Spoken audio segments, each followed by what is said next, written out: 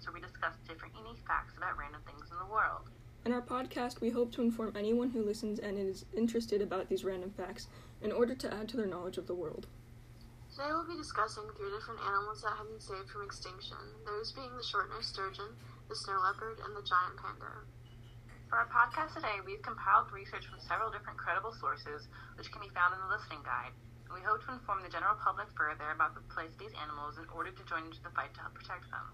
Due to the state of the world right now, with people continuing to harm the habitats of animals which contributes to endangerment, there are many animals that are making their way onto the endangered species list. That is why it's important to talk about the animals that have been brought back from the endangered list in recent years, and to congratulate the organizations responsible for this. However, it is also crucial while celebrating their revival to inform about the reasons why they went endangered in the first place in order to prevent it from happening again in the future.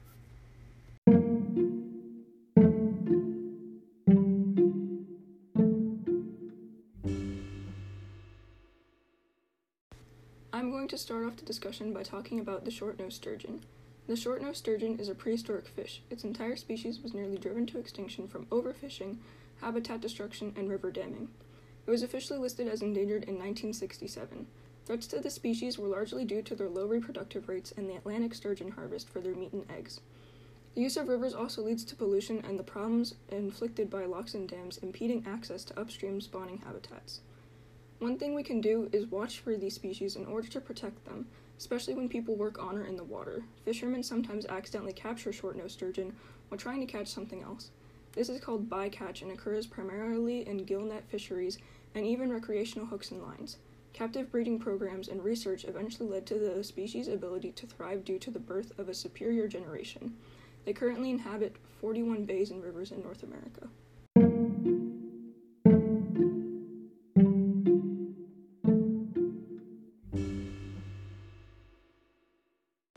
The next animal we'll be covering is the snow leopard. The snow leopard is a species of large cat that lives in Central and South Asia and is a national animal of Pakistan. They were listed as endangered in 1972 by the IUCN and are now listed as vulnerable, which means that worldwide there's less than 10,000 mature individuals.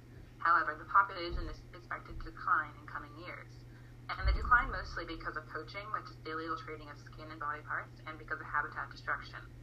However, there are agencies working to protect the snow leopard and conserve their habitat, which is the snowy mountain regions. So these agencies are the Snow Leopard Trust, the Snow Leopard Conservancy, the Snow Leopard Network, Cat Specialist Group, and the Panthera Corporation. In 2013, the Global Snow Leopard Forum brought together leaders from countries with snow leopards and the conservation agencies within those countries. And the countries signed the Bishkek Declaration, and a part of the declaration stated that to acknowledge that the snow leopard is an irreplaceable symbol of our nation's natural and cultural heritage and an indicator of the health and sustainability of mountain ecosystems. We recognize that mountain ecosystems inhabited by snow leopards provide essential ecosystem services, including storing and releasing water from the origins of river systems benefiting one-third of the world's human populations, sustaining the pastoral and agricultural livelihoods of local communities which depend on biodiversity for food, fuel, fodder, and medicine, and offering inspiration, recreation, and economic opportunities. So countries with these agencies form the Global Snow Leopard and Ecosystem Protection Program, which work to help keep snow leopards alive in their natural habitat for the coming years. The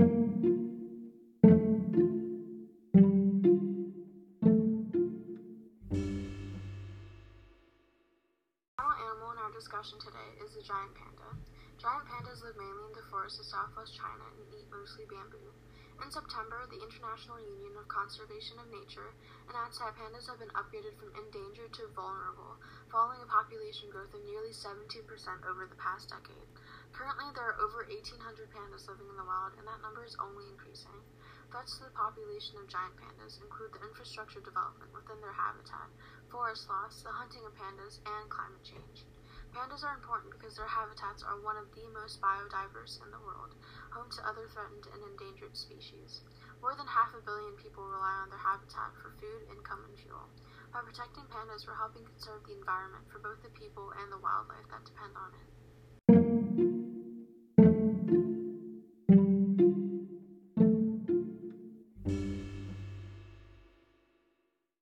That was the end. Thank you for listening. We hope you enjoyed it. Hopefully you learned something new.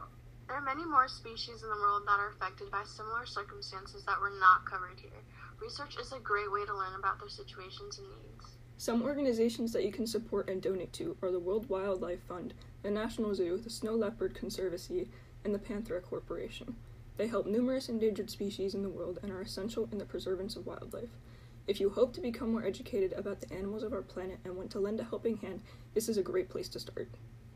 We hope that you're more aware of why certain species are endangered and the importance of saving them from extinction. Thank you for tuning in. We'll see you next time.